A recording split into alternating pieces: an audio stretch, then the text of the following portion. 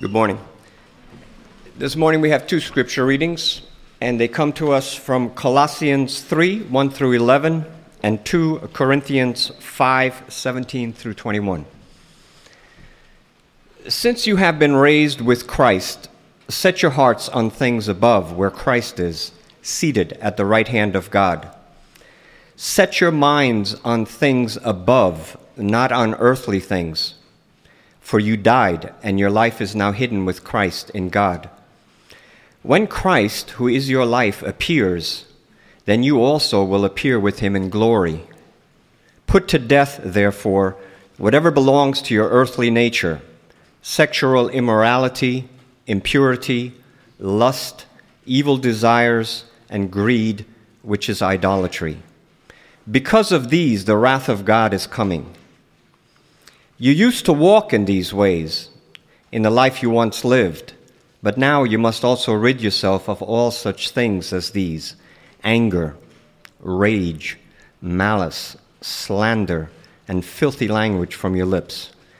Do not lie to each other, since you have taken off your old self with its practices and have put on the new self, which is being renewed in knowledge in the image of its Creator.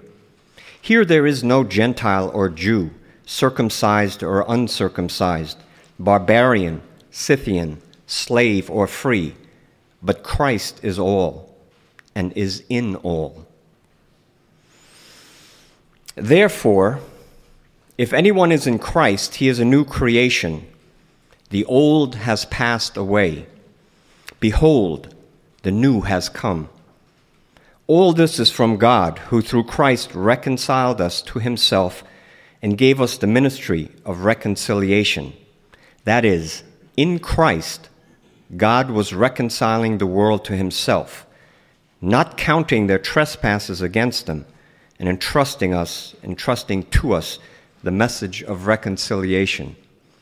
Therefore, we are ambassadors for Christ, God making his appeal through us. We implore you on behalf of Christ, be reconciled to God.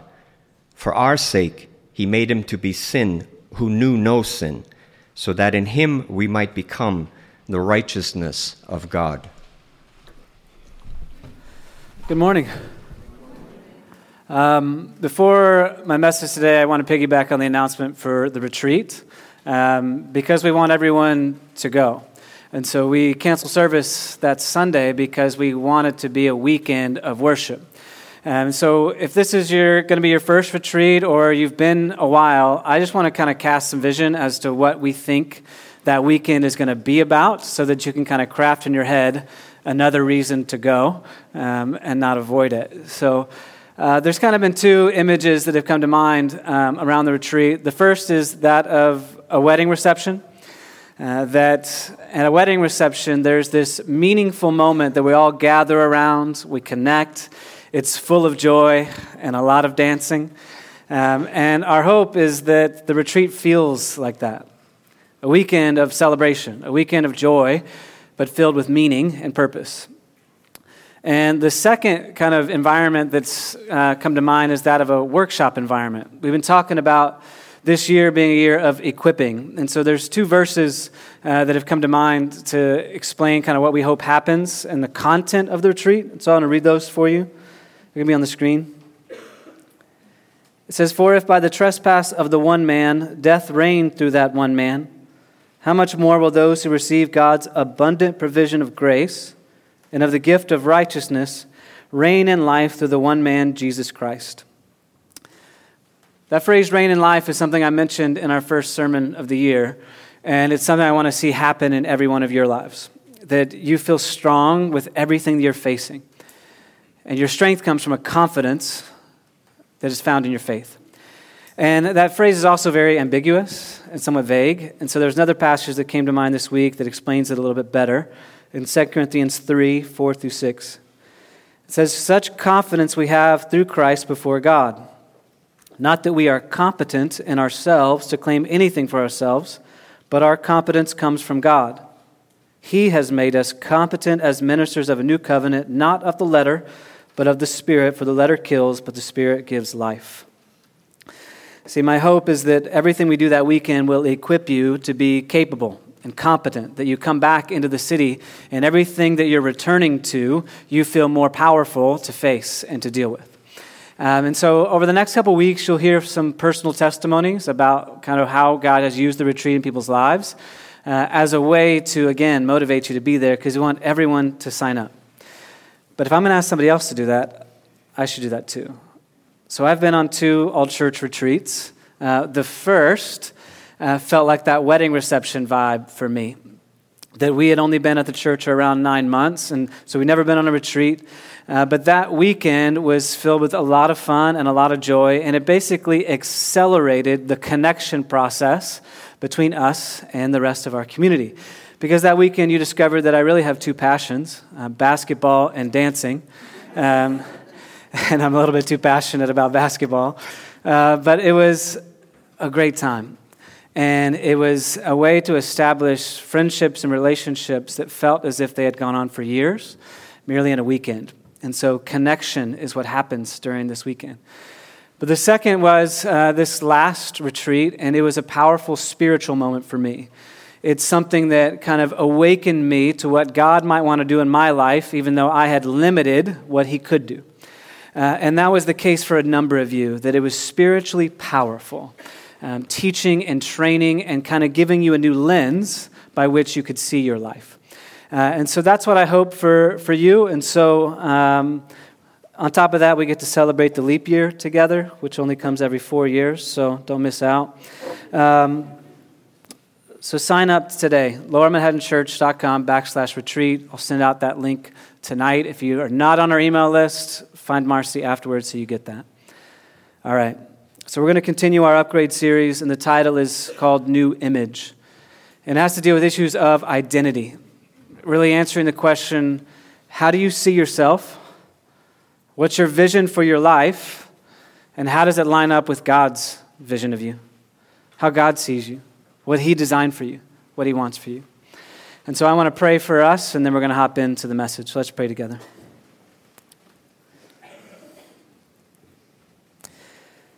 Father, you have a dream and a design for every person in this room.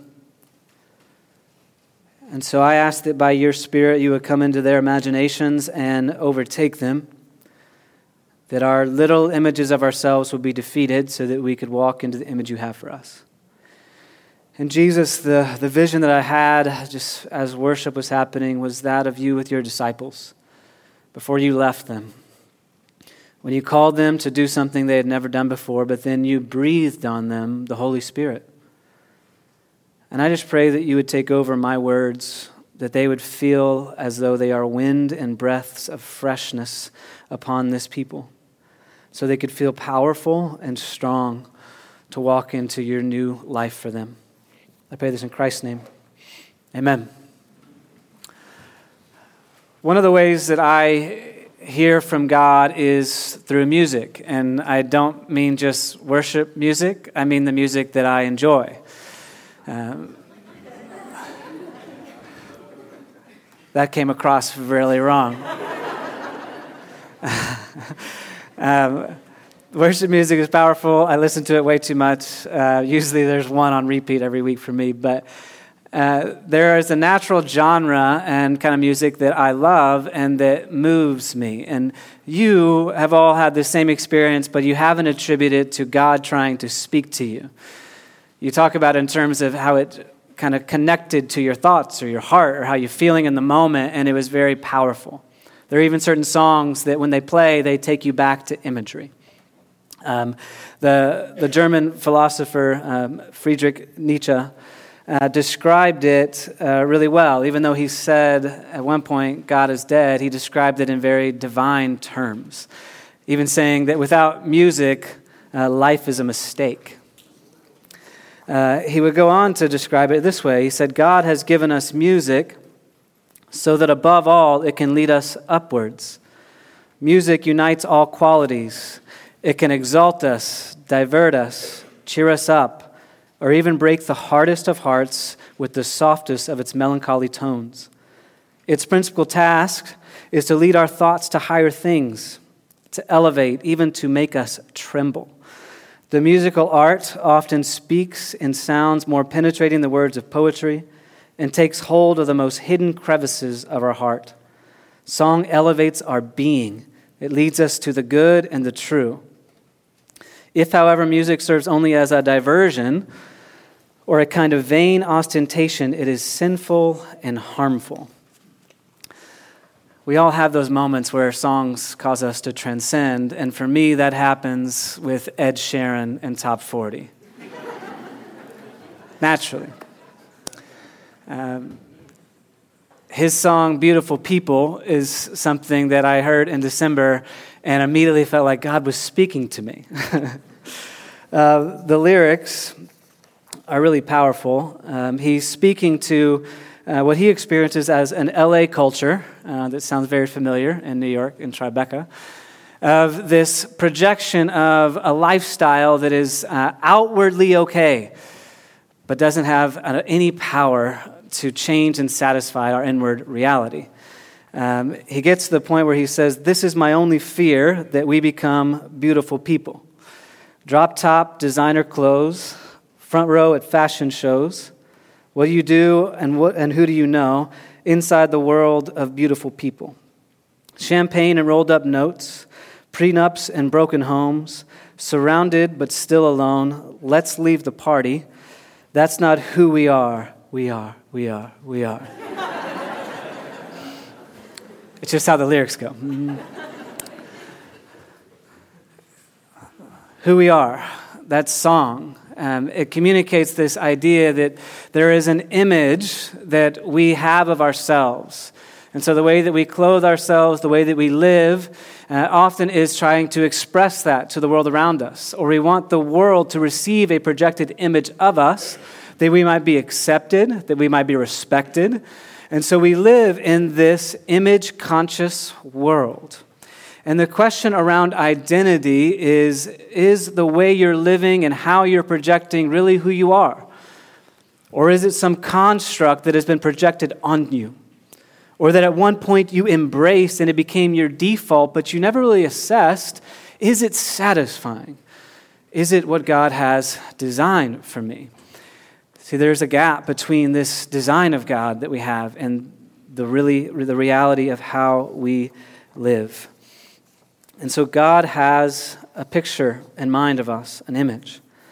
Here in this passage, in 2 Corinthians 5, it says that if anyone is in Christ, he is a new creation. Literally, that you have been made new as the person that you are, renewed spiritually in every way by God. In Colossians, it used the language that you are to put on your new self. And so as we kind of look at this new self, new creation, new image, a newness that God wants to bring into your life, it has everything to do with how you see yourself and then connecting it with the way God sees you. That's really what we've been doing over the course of the last 9 months. When we talk about issues of freedom and healing, what we're trying to do is get rid of all of the things that prevent you from living your true identity. For living the way that God planned and intended you to be, that you'd no longer be held captive by addictions or sins or patterns that hurt you, but that you might be free to walk in wholeness in the life that God has for you. And that healing would come and any pain and wound that has hit you, preventing you from walking in that, would be removed. Then you'll know who you are and what you're supposed to do. And so as we unpack this, I really have 3 points. I'm going to spend most time on my first point, which is idolatry distorts your image. Idolatry distorts your image.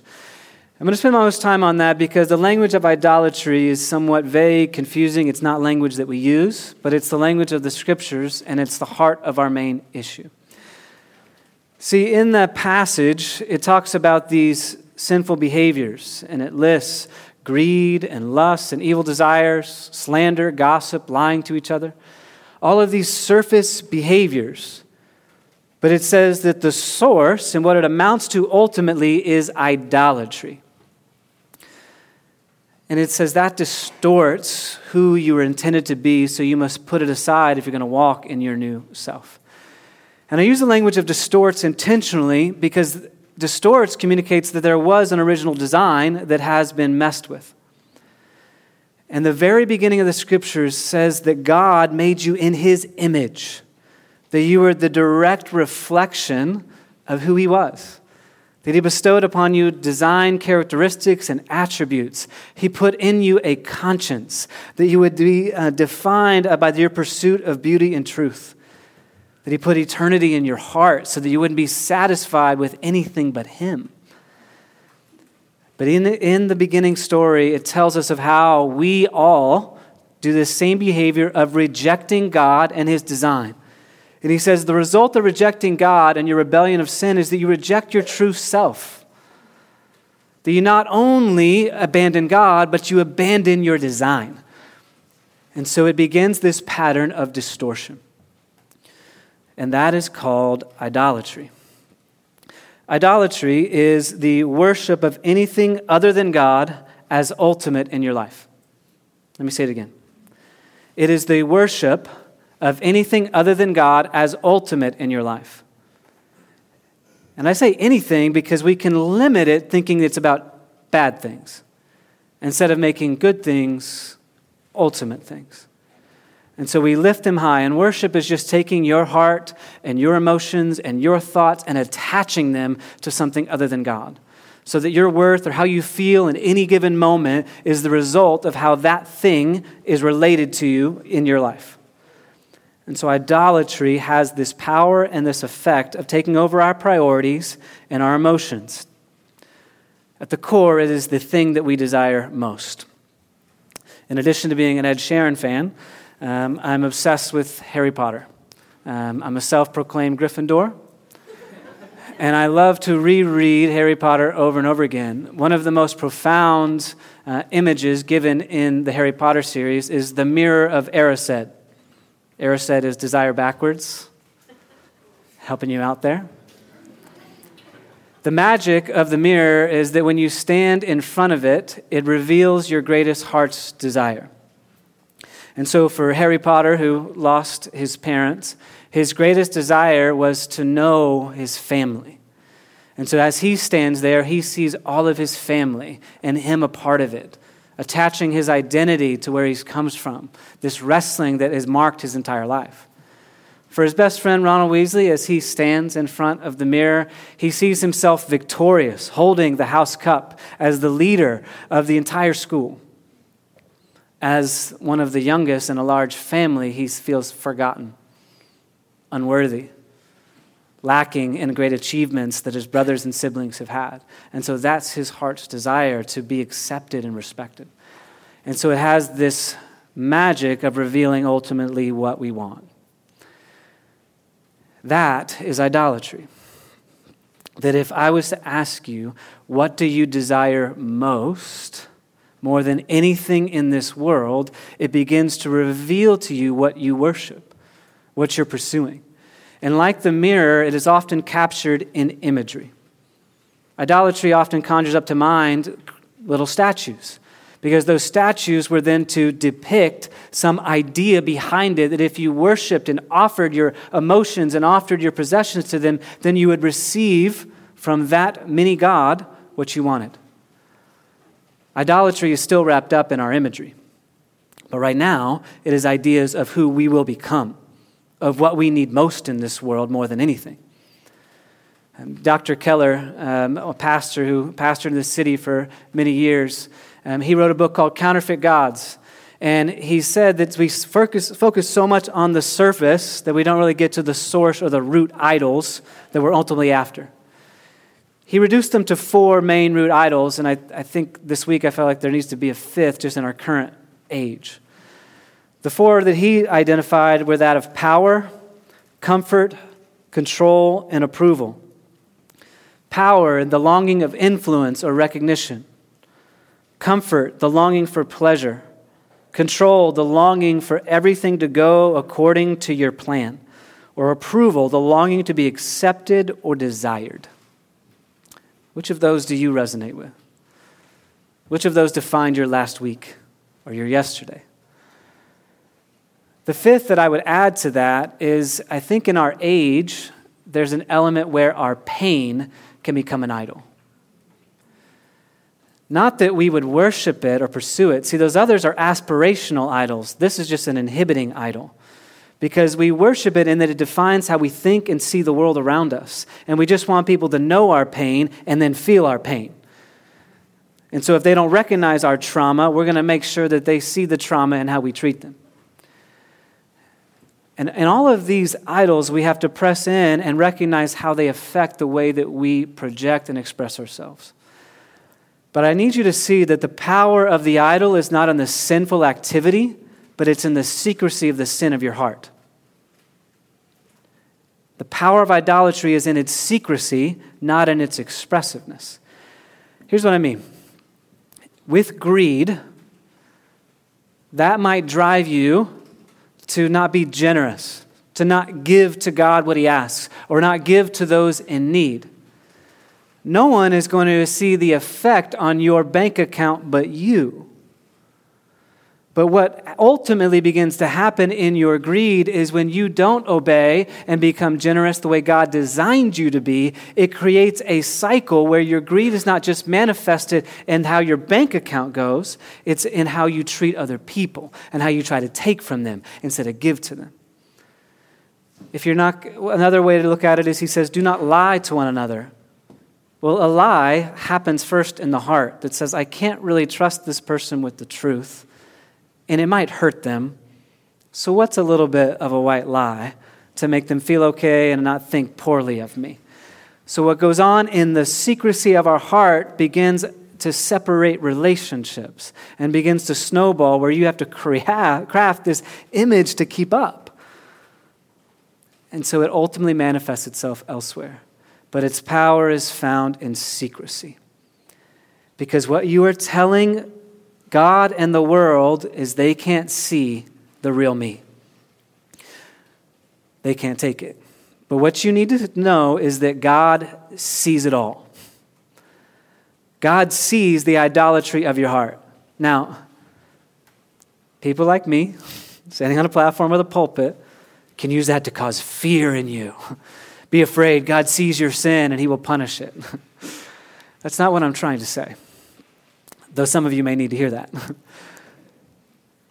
I'm trying to say is God sees the idolatry of your heart and it breaks His. He sees the depth of the darkness that you try to hide, and He's in pain knowing that He never designed you to suffer in that way. There's this passage in Ezekiel chapter 8 where the prophet is called by God into this image. And he digs into this dark, deep hole in a cave in a private room, and he sees the priests of God who are meant to worship God Himself, worshiping the idols of their day.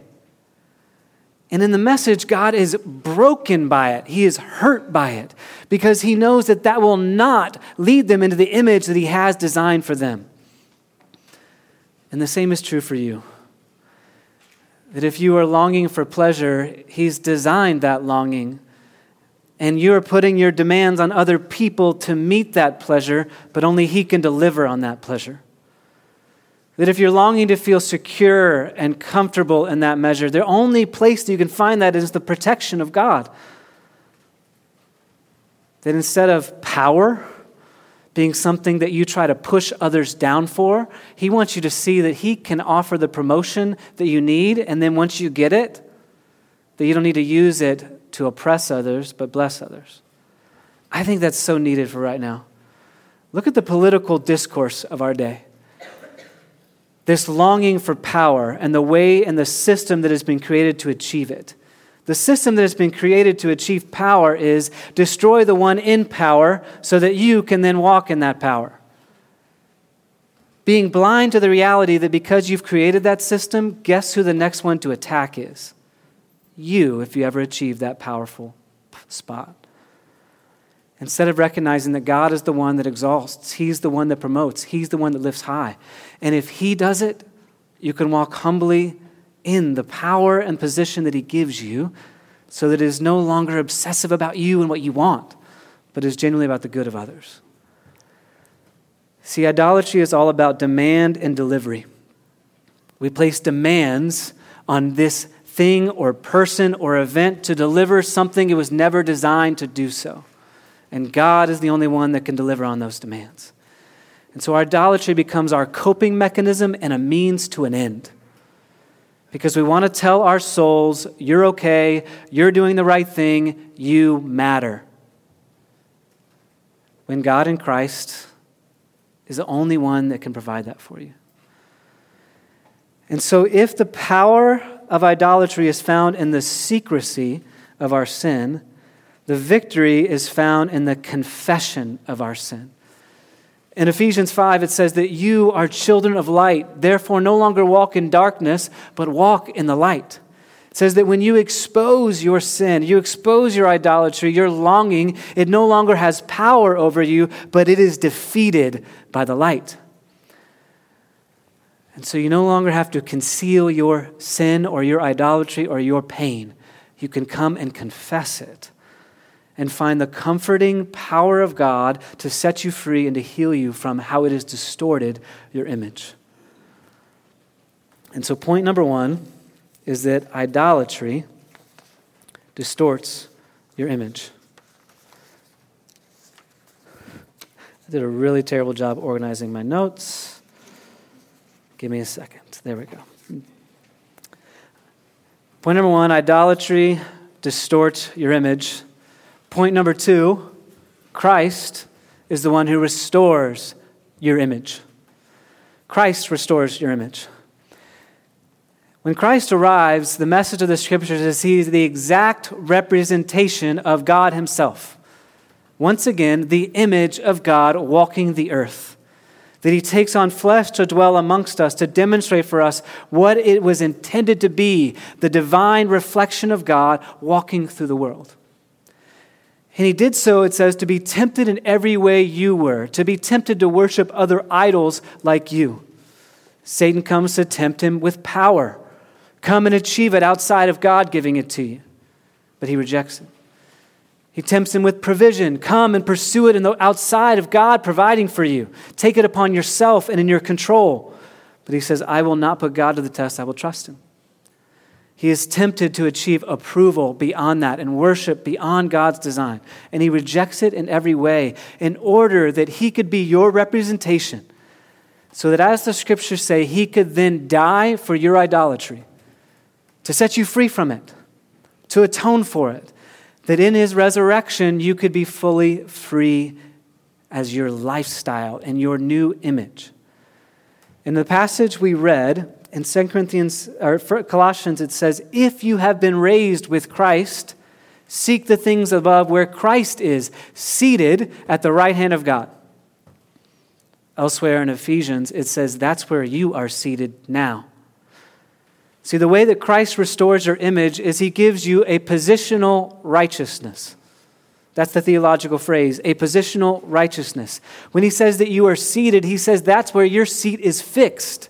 It no longer has to be worked for or achieved. It is given to you. That if you place your faith in Christ, automatically you are seated in the heavenly realms as his heir, as we talked about last week. That is your identity. And he says you are no longer defined by your sin or your past or your mistakes. You are defined by the righteousness of God in Christ. It is given to you. Here's what that means. Christian, you are a saint, no longer a sinner. Which means you cannot say, I'm just a sinner, I'm going to screw up. That's not how God sees you.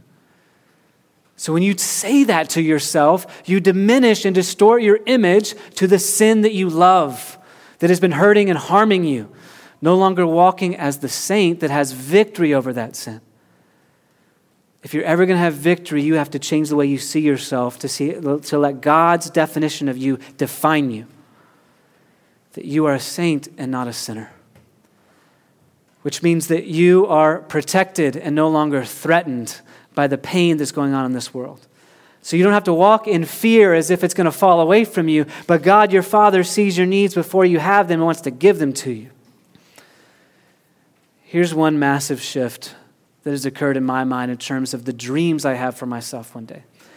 During the giving series back in November, I had the privilege of meeting with a spiritual director of mine from college.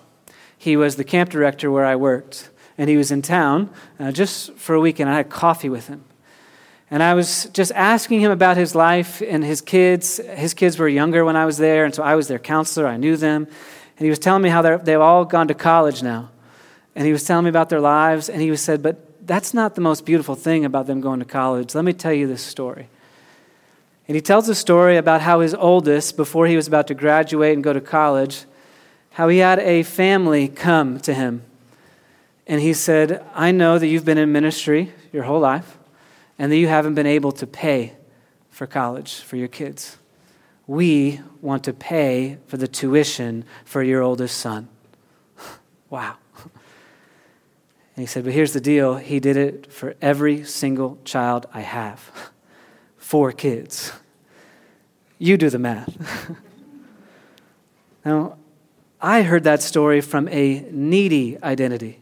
Woo, I hope God does that for me. Right? All of us want that miracle provision where it just comes through in this supernatural way. But as I was telling that story in community group, my prophetic wife said, what if you didn't see yourself merely as the beneficiary, but you could become the benefactor? That if you are an heir of God, able to be so generous that he gives back to you 10, 30, 100-fold, that you might be the one day to turn and give to someone some ridiculous gift. Oh, man. See, I and you distort our image to belittle the possibilities of what God could do. Not realizing that if God can raise Jesus from the dead, what can he not do in your life?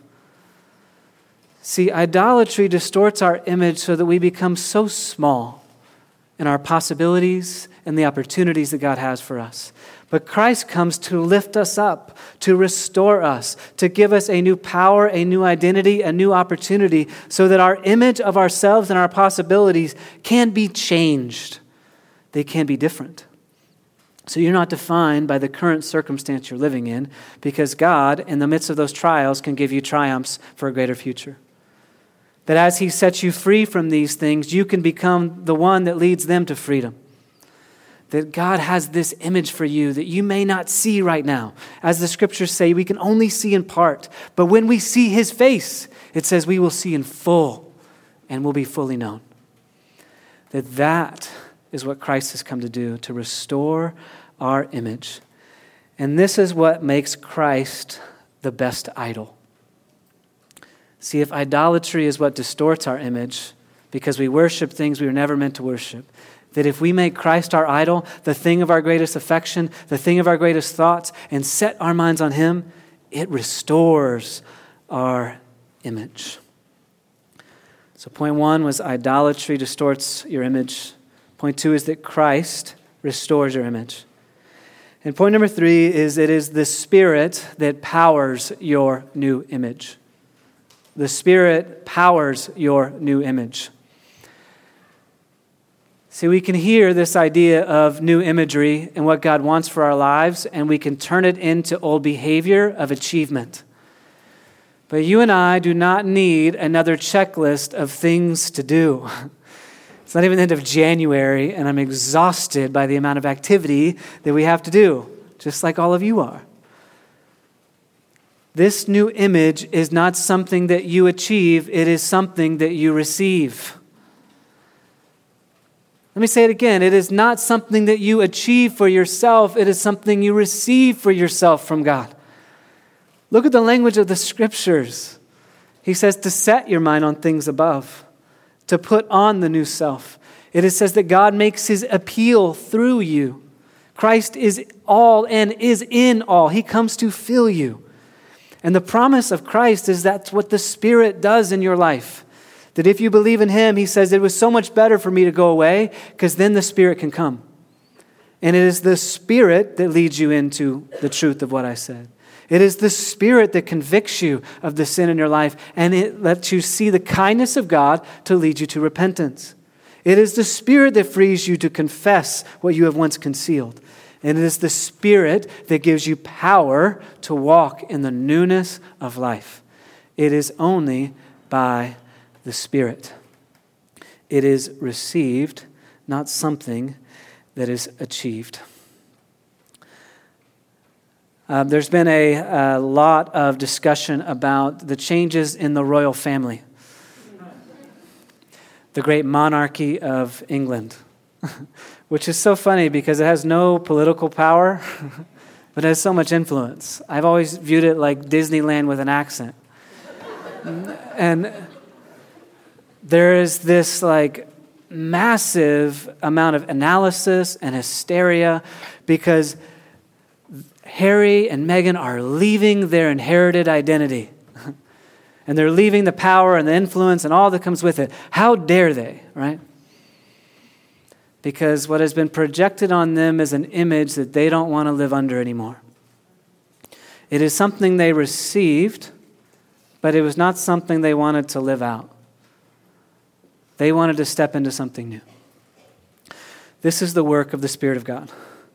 It is to free you from an identity that you have received either from sinful behavior or from family influences or from some image in your life, to give you the freedom to leave that, no matter how fearful it may be and unknown to walk in, or how much people think you shouldn't, but that you get to walk in this. Now they have to figure it out. I think they're going to be okay. But the same is true for you. You have to walk into this new image, but you're going to be okay if you are walking with the Spirit of God, because it can give you the direction, it can give you the power. And in this new imagery, you're already given identity that you and I both know you're not living. I'm not living it either. He describes us as reconcilers of the world to God. We have trouble doing that. Describes us as ambassadors making God's appeal to others through us.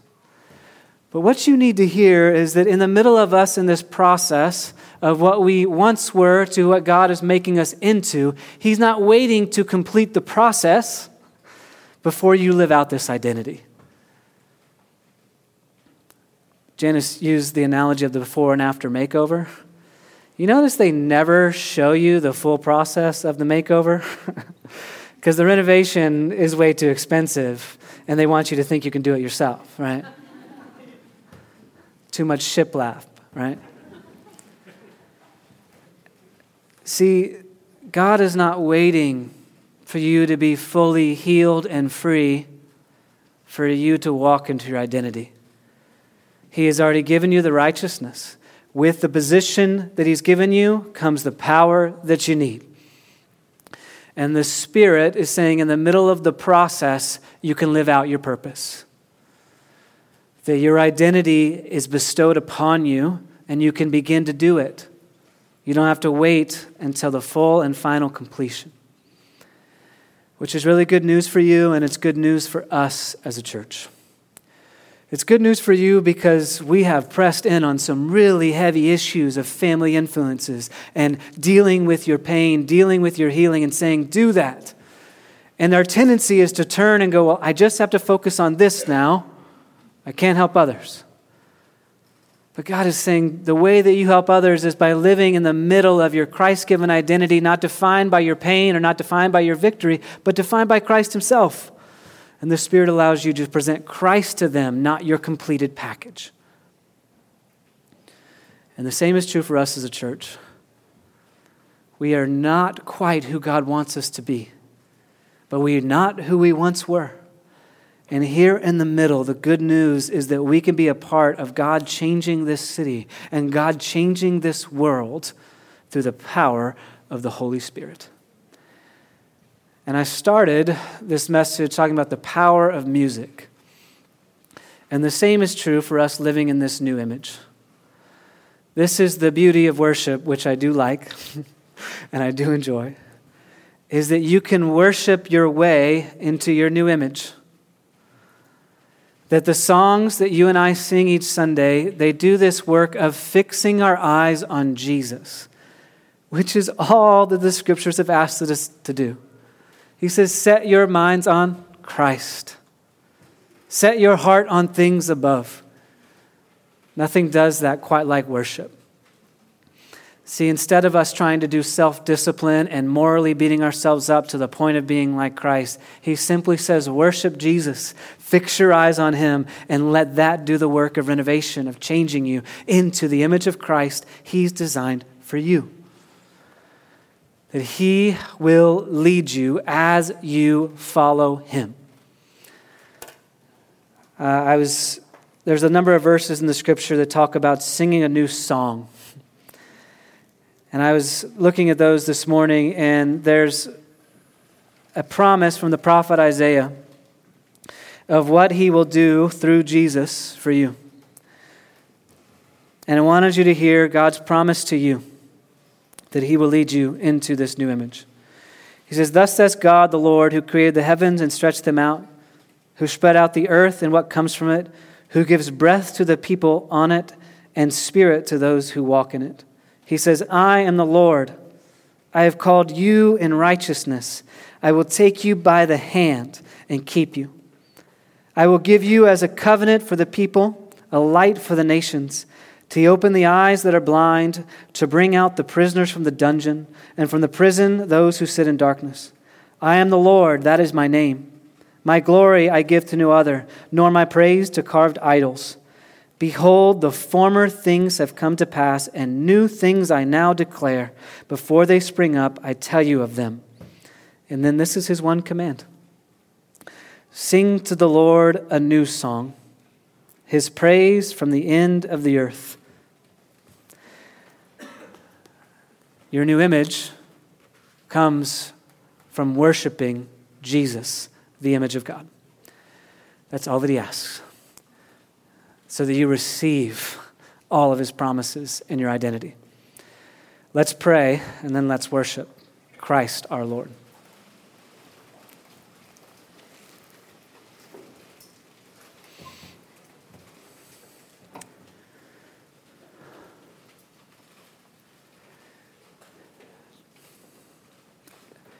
Jesus, breathe your Spirit and your presence upon this place.